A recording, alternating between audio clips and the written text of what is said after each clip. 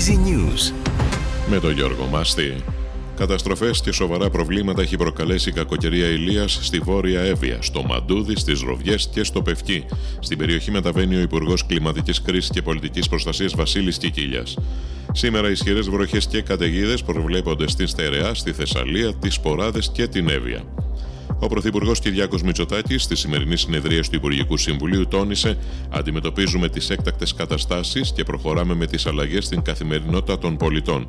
Προανήγγειλε την ίδρυση 17 ειδικών μονάδων αντιμετώπισης των εγκεφαλικών επεισοδίων με αποκλειστικό αντικείμενο τη συγκεκριμένη απειλή. Έρευνα διέταξε η εισαγγελέας ανηλίκων Ρόδου για τον ξυλοδαρμό 13χρονης μαθήτριας από δύο άλλες μαθήτριες που σημειώθηκε στις 15 Σεπτεμβρίου σε μεγάλο χωριό της ανατολικής πλευράς του νησιού.